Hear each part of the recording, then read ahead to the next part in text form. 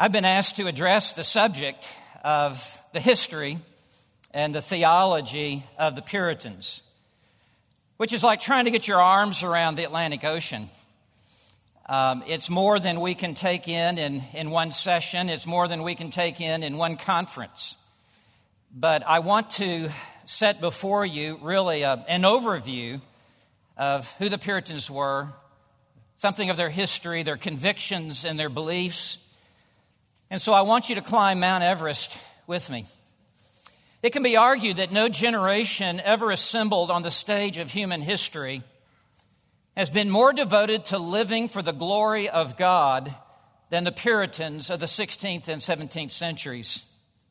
And during that golden era of 150 years, Puritanism wielded a dramatic effect upon England and ultimately far beyond.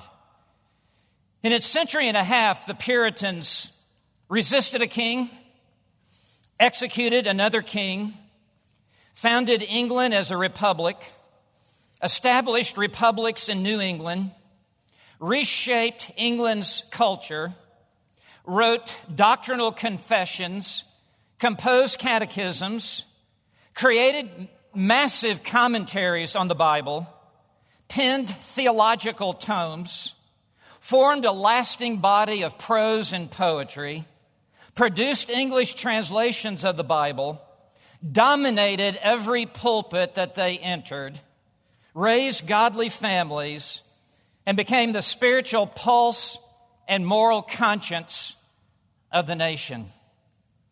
The names of the Puritan divines read like a list of Hebrews 11, God's Hall of Fame. Spiritual giants walked the land, such luminaries as John Owen, John Bunyan, Jeremiah Burroughs, Stephen Charnock, Thomas Goodwin, William Gurnall, Matthew Henry, Thomas Manton, William Perkins, Samuel Rutherford, Richard Sibbes, Thomas Watson, and countless more. J.I. Packer has rightly called the Puritans the spiritual redwoods of the Christian forest. They were spiritual titans who rose higher and stood taller than others in their day or virtually any day. Charles Spurgeon extolled the Puritans when he said, "Let me have just one good, solid Puritan volume, and my soul can be fed upon that. No modern books give me so much meat." And J.C. Ryle remarked, "We are scarcely worthy to sit at their feet and to carry their books." Martin Lloyd-Jones said, "All that is good in evangelicalism finds its roots in Puritanism." The Puritans stood on the shoulders of the Reformers and sought to extend the Reformation to every aspect of church and life and government in England. They took the robust theology of the Continental Reformers and were resolved to apply it to every area of life and specifically to public worship. Broadly speaking, the Puritan spirit included nonconformists, those outside the national English church, who embraced the same core beliefs with an equal fervor. It was an extraordinary movement. William Ames put it this way: Puritanism is a life force, a vision and compulsion which saw the beauty of a holy life and thrilled to the satisfaction of a God-centered life. So who were the Puritans? When did they live? What did they believe? What did they accomplish? I want to take this vast subject and divide it into 6 segments. Because for me, this is one of the most complicated eras of church history, if not the most complicated, because it shifts with the changing of monarchs and the influence that is prevailing in the day.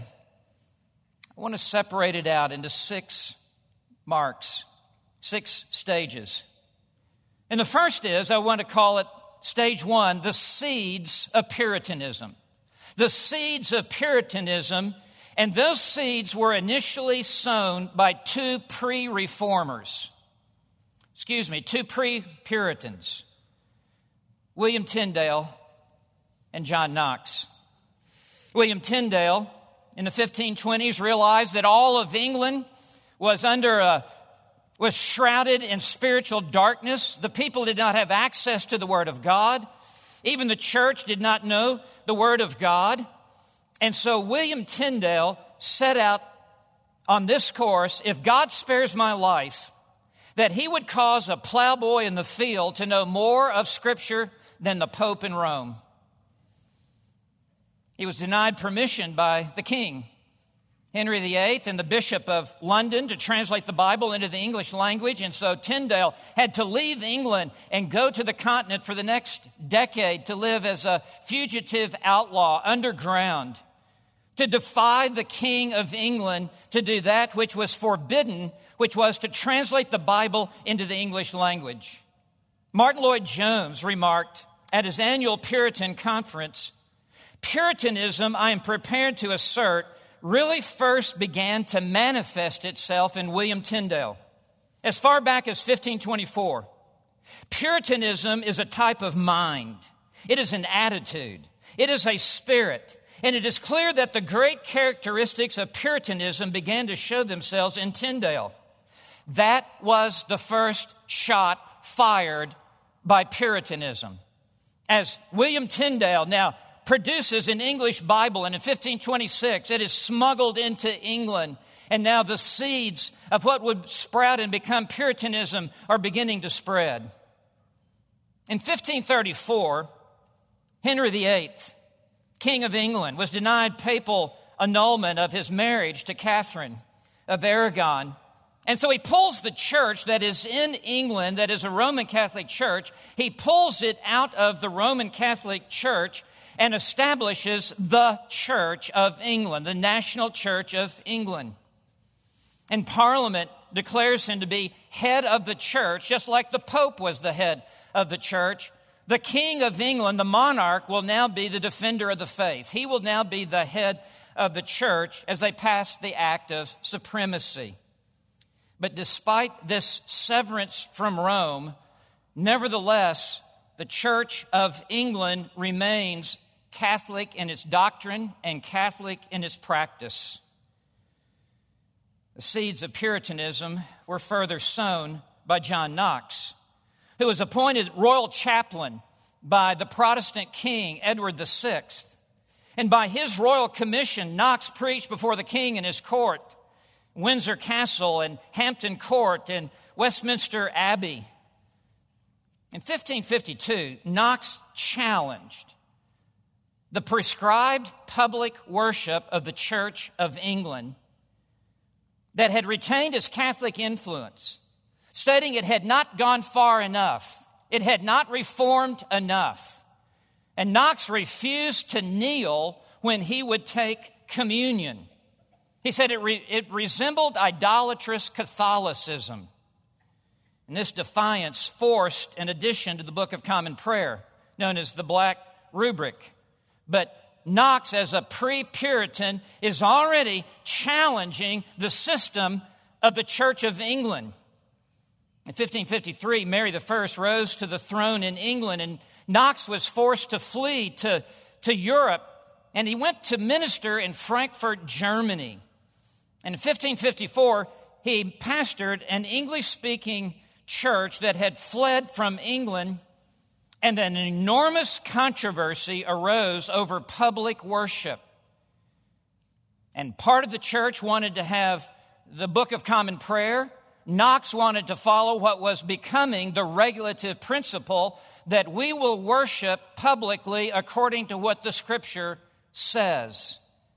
There was such an uproar that Knox was forced to leave. He went to Geneva to be with Calvin, and there Knox pastored an English-speaking congregation in Geneva and did not follow the prescribed worship of the Church of England with this English-speaking congregation, and instead followed what he believed was simply laid out in Scripture. And because of this, Lloyd-Jones explains, In Geneva, we have the first truly Puritan church among the English people. John Knox is the founder of English Puritanism.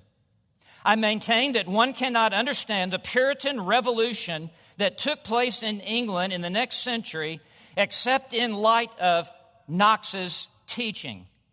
He was the first to challenge the English monarchy concerning the practice of public worship and open the door to what would later become the Puritan movement. For this bold stance, Scottish historian Thomas Carlyle called Knox, quote, the founder of Puritanism, close quote.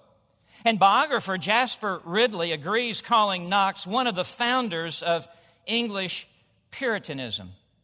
So this is the first stage. It's really pre-Puritan, but nevertheless the seeds are being sown into the soil of the Church of England, and the Puritan movement will primarily take place within the Church of England to purify the worship of the Church of England. The second stage that I want to set before you is the roots of Puritanism. Those seeds began to germinate, and roots began to sprout and to emerge under what follows. And when Mary the First, Bloody Mary, dies in 1558, she is succeeded to the throne by her half-sister Elizabeth I, who would reign for the next 44 years until 1603. And Mary I had been a staunch, strict Catholic who burned at the stake 288 Reformed-minded people in England. In fact, the first that she burned at the stake, I keep his picture inside my Bible. John Rogers, February the 4th, 1555, burned at the stake in Smithfield, London. Before Mary was Edward VI, and he was a strong Protestant. So as Elizabeth assumes the throne, there is much chaos, if you will. And so Elizabeth assumes a compromising position. Elizabeth tries to have Protestant theology with Catholic worship and mix the two together to keep everyone happy. And this left the Church of England only half reformed. And so in the 1560s, this compromise produced a strong reaction with many within the Church of England. We do not want a high church, Catholic, resembling worship service, and they came to be known as Puritans. They wanted to purify the Church of England, not just in its doctrine, but even in its worship publicly. And so this reform-minded group within the Church of England sought to rid the Church of England of its popish ceremonies and clerical vestments. And so the battle for the soul of the Church of England was on. And it was begun by the Puritans, who believed that the English Reformation had not gone far enough, that the church was only half reformed. And so the Puritans embodied the five solas of the Reformation. Sola Scriptura, they believed that the Bible is the supreme authority in the church. They believed in sola gratia, sola fide, solus Christos. They believed salvation is by grace alone, through faith alone, in Christ alone. And that this now was the banner over the worship service, Soli Deo Gloria, for the glory of God alone. The very centerpiece of the worship service, the Puritans believed, was the pulpit and the preaching of the Word of God as what they called the primary means of grace. There would be multiple means of grace through prayer and coming to the Lord's table to observe what it represents and fellowship and etc. But the primary means of grace was the pulpit and the preaching of the Word of God. And in 1592, William Perkins wrote The Art of Prophesying in an attempt to purify the pulpits in the Church of England. And the Anglican ministers, who were many of them very stuffy and virtually their nose in the air, and relying on rhetorical techniques as they would give homilies. Perkins said, "No, we desire a manner of preaching that is plain." And the Puritans began to be ridiculed. And Perkins responded by saying, "It is a byword among us. It is a very plain sermon. And I say the plainer, the better." So the Puritans, under the influence of William Perkins and others, adopted a manner of pulpit ministry that was very straightforward from the Word of God. And it was the means by which the church would be edified and even brought to faith in Christ. Peter Lewis writes, "The Puritan pulpit proved to be the place of the mightiest assault on the world, the flesh, and the devil." And so these seeds that had been sown by Tyndale and Knox began to sprout and to grow roots into the soil of the Church of England under the influence of men like William Perkins. This leads us to the third stage, which is the budding of Puritanism. The budding of Puritanism.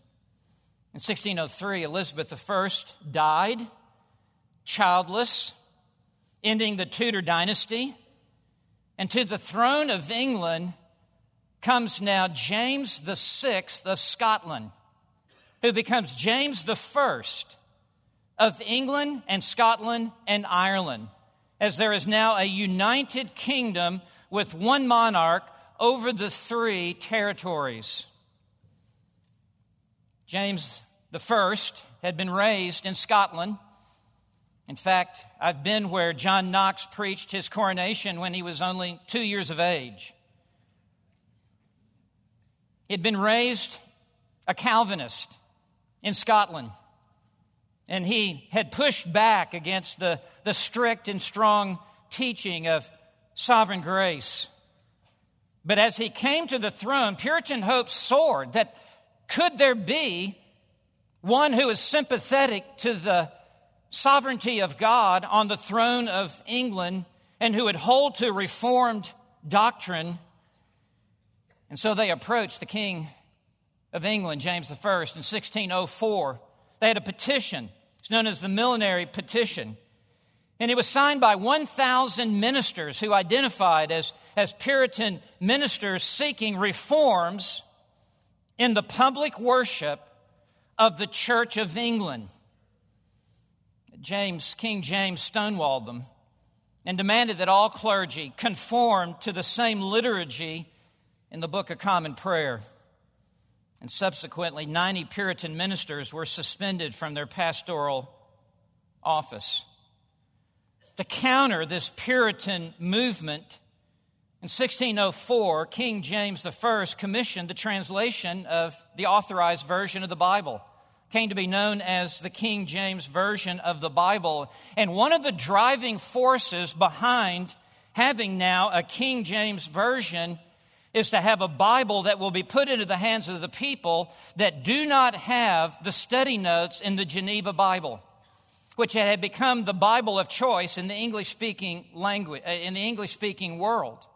And in those notes, under the influence of Calvin's preaching, it was stated that a true Christian owes greater allegiance to God in heaven than to the king on the earth.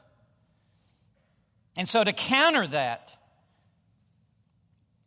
there's produced the King James Version of the Bible, which became the most important book in England, in the English culture, and a driving force in shaping the English-speaking world.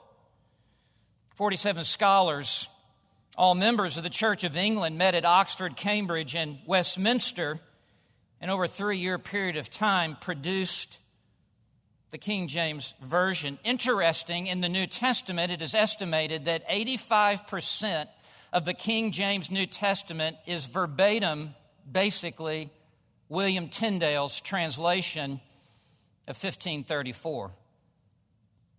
47 men could not improve upon the work of the one man, William Tyndale.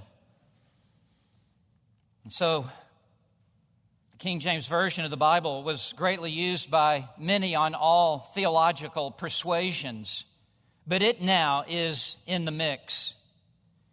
And soon, in 1618, in a harbinger of things that would come, the King of England, James, imposes the worship of the Church of England upon the Church of Scotland. Ian Hamilton will be giving a message along these lines, in which he will basically summarize by saying the Scottish position was, stay out of Scotland. Leave us alone. In 1618, the 5 Articles of Perth were decreed, which imposed Catholic practices of worship on the Church of England, which included kneeling during communion, private communion for the sick, infant baptism not one Sabbath after birth, Episcopal confirmation, and the observation of Christmas and Easter. This proved to be too much for many in the Church of Scotland, though it was reluctantly accepted by the General Assembly. But it was a preview of what would be coming in future years, where the King of England would dictate to the Church of Scotland how it will worship. In the mix of all this, there were those in the Church of England, as well as outside the Church of England, who wanted religious freedom and sought another world.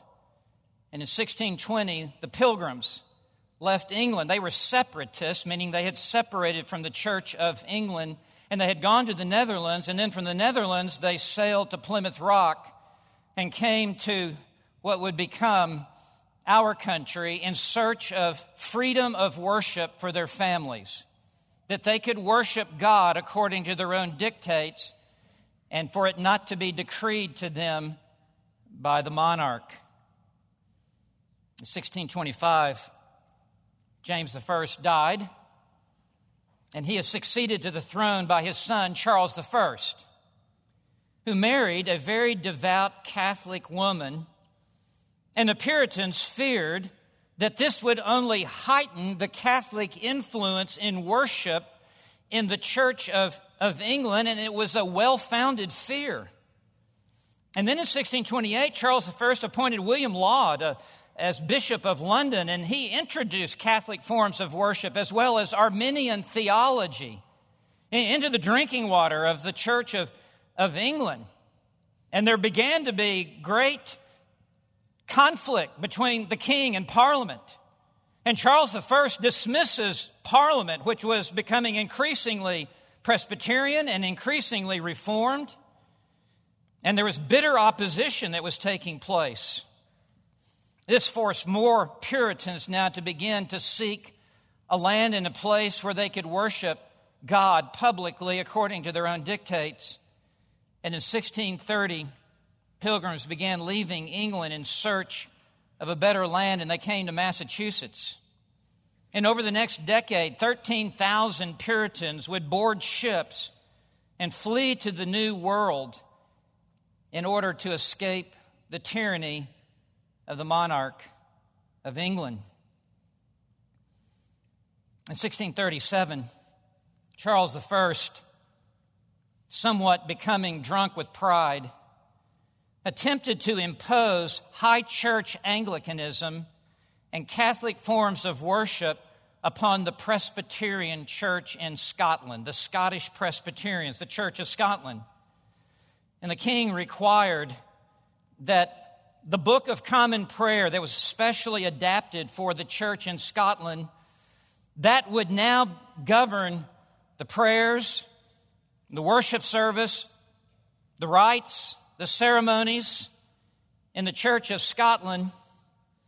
And on July 23rd, 1637, the first time this Book of Common Prayer for the Church of Scotland was introduced to prescribe worship, a woman who sold her goods as a marketer in the streets, Jenny Geddes, raised up in the worship service and took a stool and threw it at the minister. And she cried out, "False thief, dare you say the Mass in my ear?" And it represented the spirit of those in the Church of Scotland that we will not be dictated as to how we will worship God. And so in 1638, they signed the National Covenant, which opposed these proposed changes in worship. And this covenant resisted bishops being put in an episcopal form of government, bishops being placed over churches, and then the bishops under a higher archbishop, and then he under a king. And Scotland said, "We'll not have it. And we will not be using the Book of Common Prayer." And so there was a revolt that was raised against the King of England over how we will worship God. And the Scots who signed that covenant became known as Scottish Covenanters, who resisted Charles I and resulted in a devastating defeat for the king. And in 1542, this setback from the Scottish pushback caused Charles I to flee to England under political turmoil, which now leads to a very complicated era known as the Civil Wars. Civil wars fought in England, if you can imagine this, over public worship. The king, who believed he has the divine right of kings,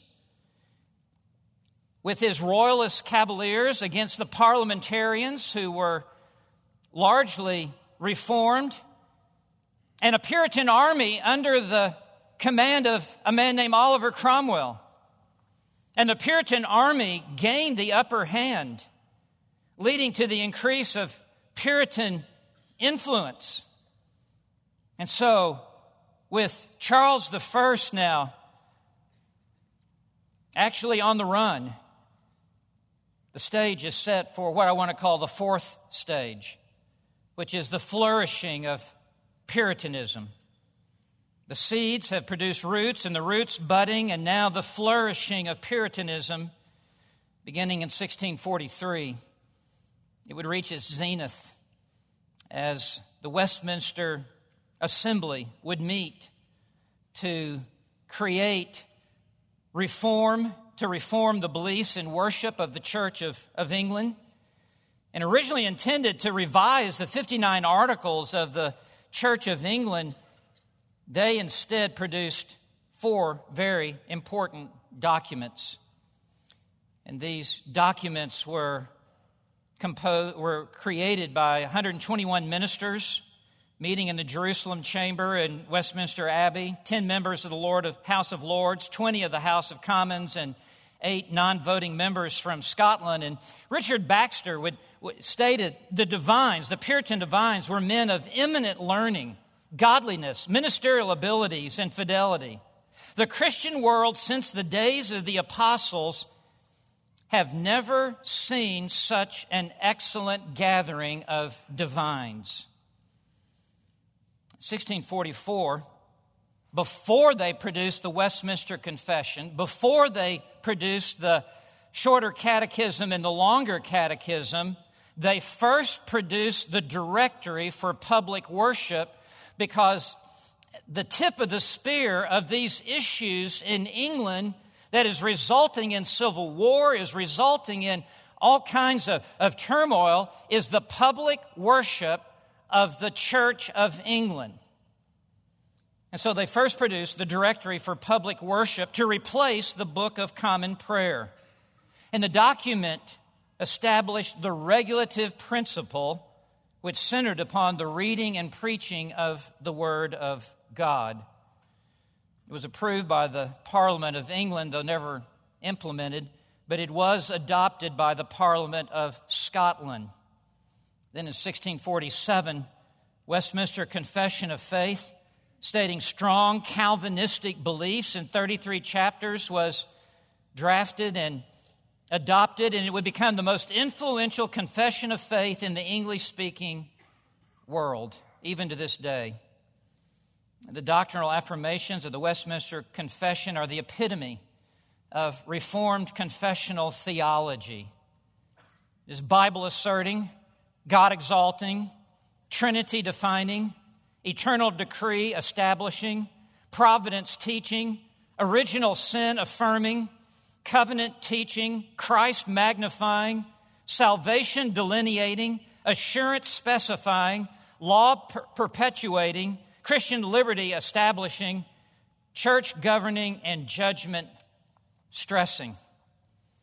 The eminent theologian B.B. Warfield wrote concerning the Westminster Confession of Faith, it is the embodiment of the pure gospel of the grace of God. Warfield wrote, in these words, we possess the most complete, the most fully elaborated, the most carefully guarded, the most perfect, the most vital expression of doctrine that has ever been framed by the hand of man. And the revered John Murray refers to the confession as the mature fruit of 15 centuries of confessional formation. And my mentor, R.C. Sproul, states, the Westminster Confession is the most precise and accurate summary of biblical Christianity ever set forth in creedal form. So this is at the zenith, really, of the Puritan influence in creating this extraordinary document. And then along with it came the shorter catechism in order to instruct children in the doctrinal truths of the church. And then in 1648, the larger catechism, which was intended for pulpit exposition. There would be other doctrinal statements that would come out at this time. There would be the Savoy Declaration, 1658, which was adapting the Westminster Confession to congregational churches. There would be the Baptist London Confessions of 1644, 1677, and 1689, the final version based upon much of the Westminster Confession and Savoy Declaration. And then, in 1649, the Puritan-led Parliament put the King of England on trial. And he was executed, beheaded. Matthew Henry's father, Philip Henry, was there as an observer. And Oliver Cromwell now will begin to step into the power vacuum and was made commander-in-chief of Parliament's army and led military campaigns against Ireland, which was very Catholic, and against Scotland, where there were still strands of Catholicism, and Oliver Cromwell defeated them both. Cromwell became the compelling force of Puritanism, militarily, politically, and even in many ways religiously. In 1651, he became Chancellor of Oxford University, which was the towering university in England, and appointed to be Dean of Christ Church and Vice Chancellor of Oxford, none other than John Owen, who ruled and served over Oxford for the next 8 years. Owen, who would be England's Calvin. And so there was this strong Puritan influence now exerted even over Oxford that was of a high Calvinistic influence. Cromwell was a nonconformist Congregationalist who sought a broader, more tolerant national church. He was not actually from within the Church of England. In 1653, he dissolved the Rump Parliament, and an interim parliament made him Lord Protectorate over England. And Cromwell sought to uphold the liberty of conscience and worship and to promote godliness in the land. He was actually offered the crown of England in 1657, but in consulting with his counselors, he refused it, and John Owen was one of those who told him to refuse the crown of England and to remain Lord Protectorate. He died in 1658. And his son Richard assumed the position of Lord Protectorate, but he did not have his father's swashbuckling leadership style and was unable to hold the nation together. So this leads now to the fifth stage of Puritanism, the uprooting of Puritanism. Those seeds and roots that had grown are now being ripped out of the soil. In 1660, Parliament voted to restore the monarchy of England. And Charles II, who was the son of Charles I, was called out of exile from Europe to come back now to be King of England. And Charles II initially indicated that there would be much tolerance in England in worship, but the tide soon turned. And the English Parliament voted to enact 6 laws in rapid-fire succession that were designed to rid the Church of England of the Puritans. The first act came in 1661, the Sedition Act, which made it a crime of high treason against England to call the king a heretic or a papist. No one could incite hatred against the king, and such a person committing these crimes would be disqualified from all public office. And this act also declared the Solemn League and Covenant to be null and void. In the very same year, 1661, another law was passed, the Corporation Act, which restricted public offices in England exclusively to those who were members of the Church of England and who received the Lord's Supper in the Church of England at least once a year. So you could not hold public office or a military position unless you were in the Church of England and took the Lord's Supper or communion once a year. It barred all nonconformists from holding civil or military office in England. It excluded anyone from graduating from Oxford or Cambridge who was not a loyal member of the Church of England, and it required taking an oath that you would not take up arms against the King of England. Further, you could not attempt to change the existing government or church polity in England. This was putting the Puritans in a straitjacket. But there was more. The next year, 1662, the law was passed known as the Act of Uniformity that restored the use of the Book of Common Prayer and made it compulsory for all ministers within the Church of England to lead in public worship according to its dictates, and for all lay people to follow it. It prescribes set forms of public prayers, rites, and ceremonies as set forth in the Book of Prayer. And every minister was stripped of his ordination and had to be reordained under this new regulation of uniformity. And when a large number of Puritans, 2,000 preachers, refused to sign the Act of Uniformity, they were immediately removed from their pulpits. August the 24th, 1662, known as the Great Ejection, 1/5 of all the clergy in the Church of England was expelled from their pulpits. This was a devastating blow to Puritanism. Then 2 years later, 1664, there was a fourth act known as the Conventicle Act, which prohibited religious assemblies of more than 5 people, not officially licensed by the Crown. This barred any public worship that was led by a Puritan minister. This led any gathering of people to worship or study the Bible of more than 5 people unless it had the approval and the license of the King of England.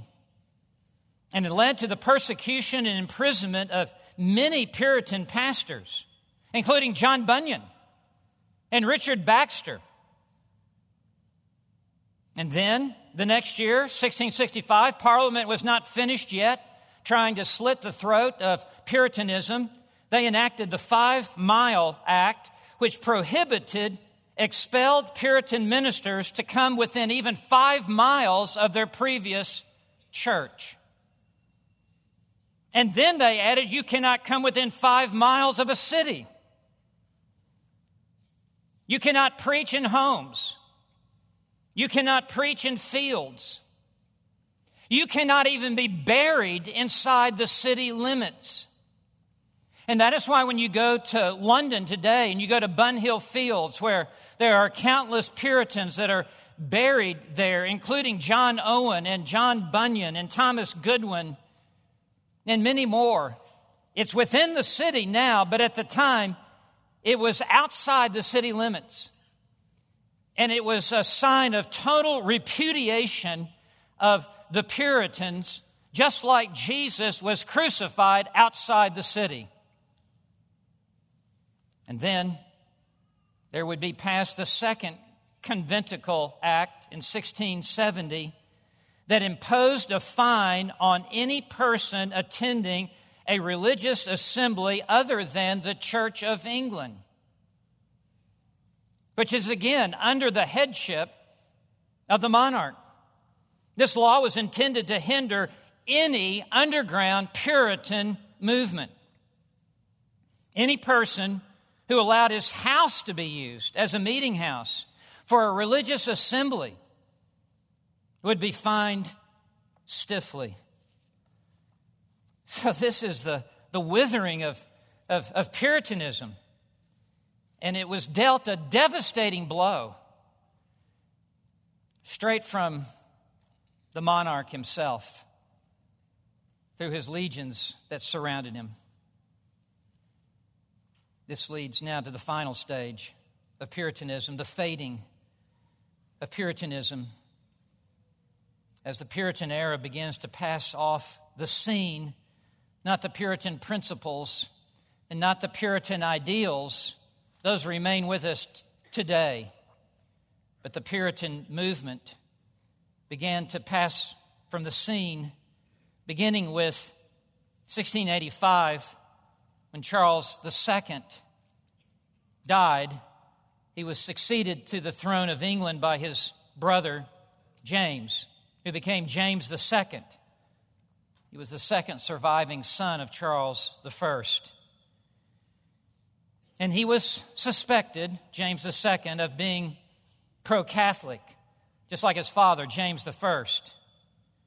And he was the last king of England who believed in the divine rights of kings. So James, being a politician, sought some kind of a compromising position, and there was passed the Declaration of Indulgence. And this act allowed for some religious tolerance in public worship, but still required that every citizen must affirm the king's, quote, sovereign authority and absolute power which all subjects are to obey without any reserve, close quote.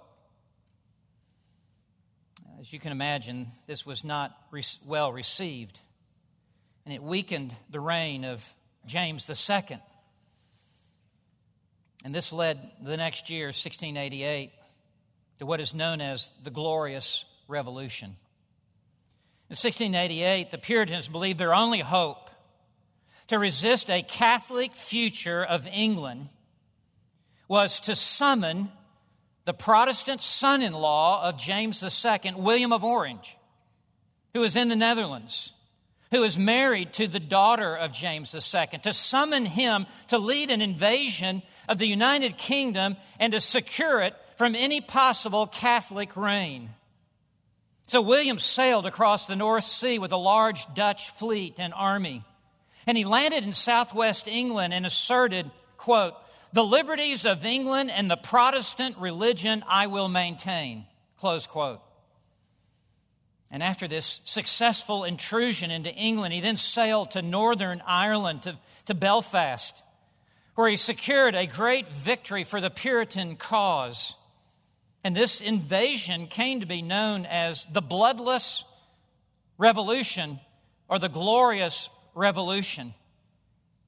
And under this force of takeover by William of Orange, James II fled from the throne of England as the last Roman Catholic monarch over the United Kingdom and over the Church of England. And his departure ended a century of intense political and civil strife. So that very next year, 1689, William and Mary both assumed the throne of England. And they passed the Toleration Act, which allowed for freedom of worship for those outside the Church of England, for nonconformists who rejected popish doctrines of transubstantiation. They were allowed to obtain license for their meeting places for public worship, and they were allowed to have their own preachers and their own teachers and to expound Reformed doctrine. And so this really brings to the end this massive 150-year plus history of the Puritans that in so many ways rallies around the flagpole of the monarchy, depending upon whether it's a Protestant or a Catholic or a halfway house upon the throne. But at this time now, the Puritans were passing away into death. William Gurnall died 1679. Thomas Goodwin dies 1679. Stephen Charnock passes away 1680. Thomas Brooks 1680. John Owen 1683. John Bunyan 1688. John Flavel 1691. Richard Baxter 1691. Matthew Mead 1699. The tallest trees in the forest have been cut and have fallen to the grave. And so the zeal of this Puritan movement, these leaders pass off the scene. And the zeal of reform-minded ministers largely becomes rechanneled into denominations, into Presbyterianism, into a Baptist movement, into a congregational movement, rather than everything seeking to purify and reform the national church of England.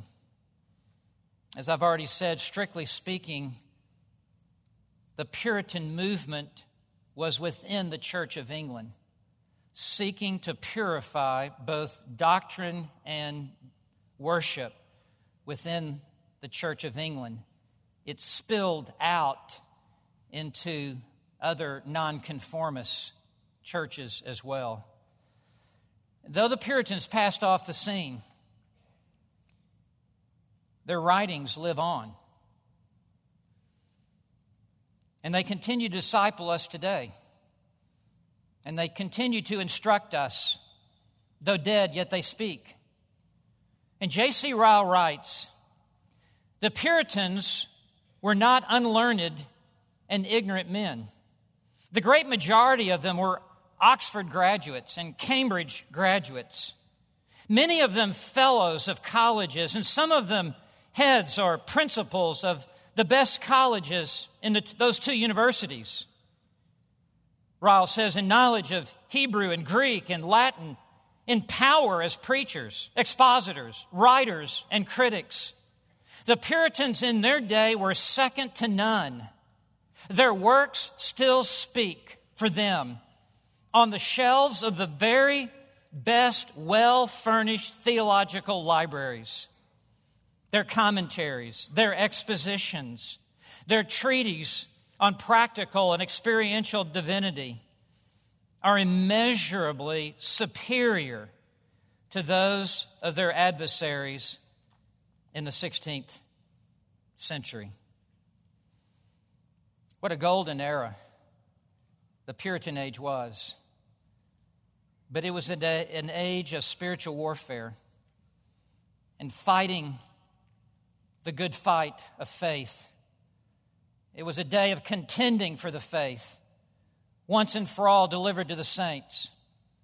It was a day of pledging greater allegiance to the King of heaven than to the King of England. It was a movement that at times caused them to have to stand alone for the truth. And stand alone for the truth they did, as needed. They were willing to break from the pack, to stand away from the majority, to stand with the majority, knowing that, as John Knox said, God plus one still makes a majority. They were willing to stand with God. And as they stood for the truth, they were willing to pay a high price. They were willing to suffer loss of employment. They were willing to suffer imprisonment. They were willing to suffer even their own life. But they believed that it was the right investment of their life for the advancement of the truth of the gospel of Jesus Christ. And they believed that their sacrifice for the truth would be the means of blessing that would come to their families, would come to their grandchildren and future generations. No generation stood taller for God than the mighty Puritans. They were among the tallest trees in the forest of church history. And they stood strong in the violent storms of their days because their roots ran so deep in the Word of God. This spiritual depth caused them to hold fast to the gospel of Jesus Christ against even the forces of hell itself.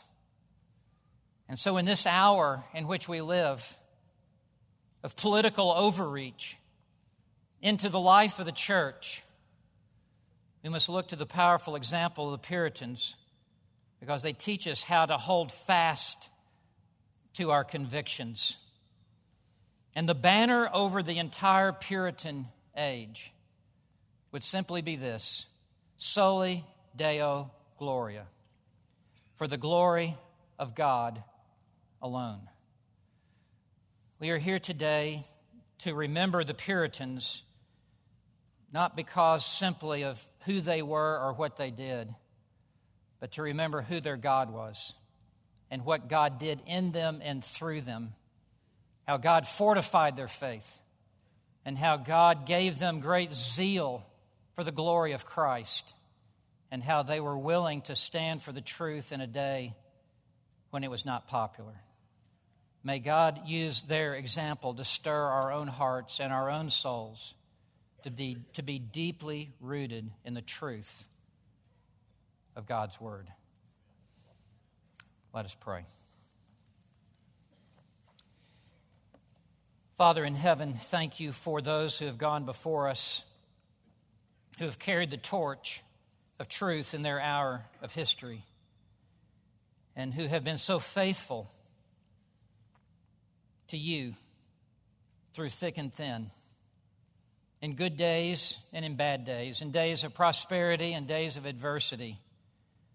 Lord, use these noble men and women who were so valiant as champions for the gospel of Christ. And Lord, I pray that you would use even this conference to rally our own hearts and our minds to be fully devoted to the Lord Jesus Christ. Father, this is our prayer in the name of our Savior. Amen.